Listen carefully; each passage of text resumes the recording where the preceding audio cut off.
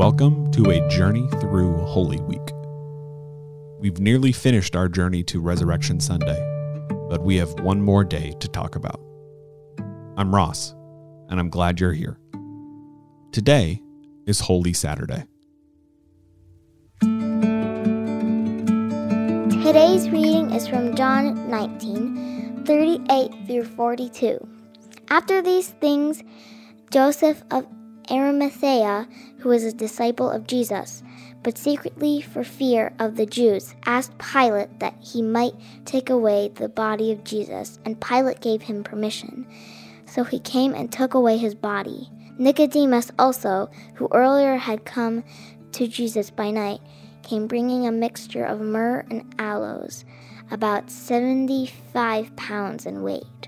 So they took the body of Jesus and bound it in linen cloths with the spices, as is the burial custom of the Jews.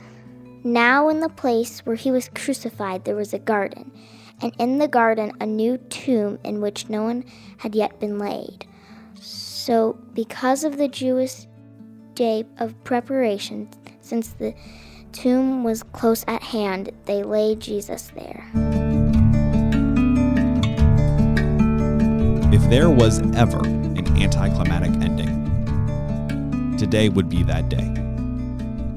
Particularly in this passage, we don't see the scenes of celebration. We don't see the dynamic teaching. We don't even see anything that particularly dramatic. This passage, in its context, is incredibly ordinary. A radical leader of a rebellion was executed in a way that served as a warning to all that followed him, and a well-connected follower arranged to take care of the body to provide some level of dignity after a humiliating death. Make no mistake, at this point, everything looked finished. Not to mention, it was the day of preparation, so the body of our Lord had to be hastily wrapped and placed in a nearby tomb. The story was over. Those who had cried out Hosanna were now trying to figure out how they could avoid incriminating themselves further in this finished movement. His closest followers, his disciples, were dealing with a grief that didn't make any sense. Even if any of them had been paying attention, even if any of them had understood the many times Jesus tried to tell them that this would happen, I don't think any of them would be able to escape the grief. They had followed a man that they thought would change the world. They had taken part in a movement that had made blind men see and brought people back from the dead. But now their dear teacher was hastily wrapped in a tomb. There is no hope around Holy Saturday. After all the noise and chaos of the week, today is filled with a terrible silence. But don't miss what God might be saying to you today. If you're experiencing grief, Jesus and those who first followed him know how you feel. This story also makes me think of an earlier passage in the book of John where Jesus tells us that through him we can have life and life to the full. For a long time, I assumed that life to the full meant only days like Palm Sunday. But life to the full includes days like Holy Saturday. But the promise of being in the family of God is that he is always with us, even on days where it truly feels like he is nowhere to be found. As we listen to today's scripture again, pay attention to what God might bring to mind. Pause this podcast if you have to, and don't forget to check out the show notes wherever you're listening for more resources around Holy Week. We've almost arrived at Resurrection Sunday, but don't miss what God might say to you today. Today's reading is from John 19, 38 through 42.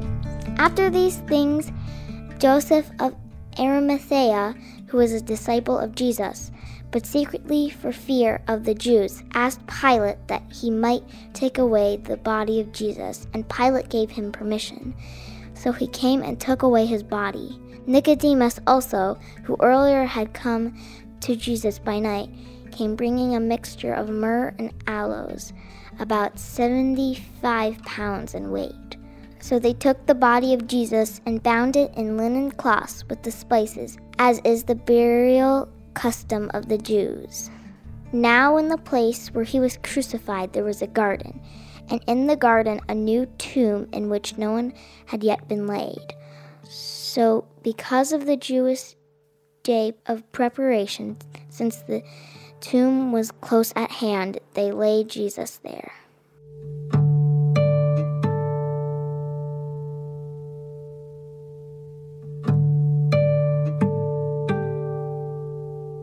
A Journey Through Holy Week is a product of Awana Audio and a special edition of the Resilient Disciples podcast.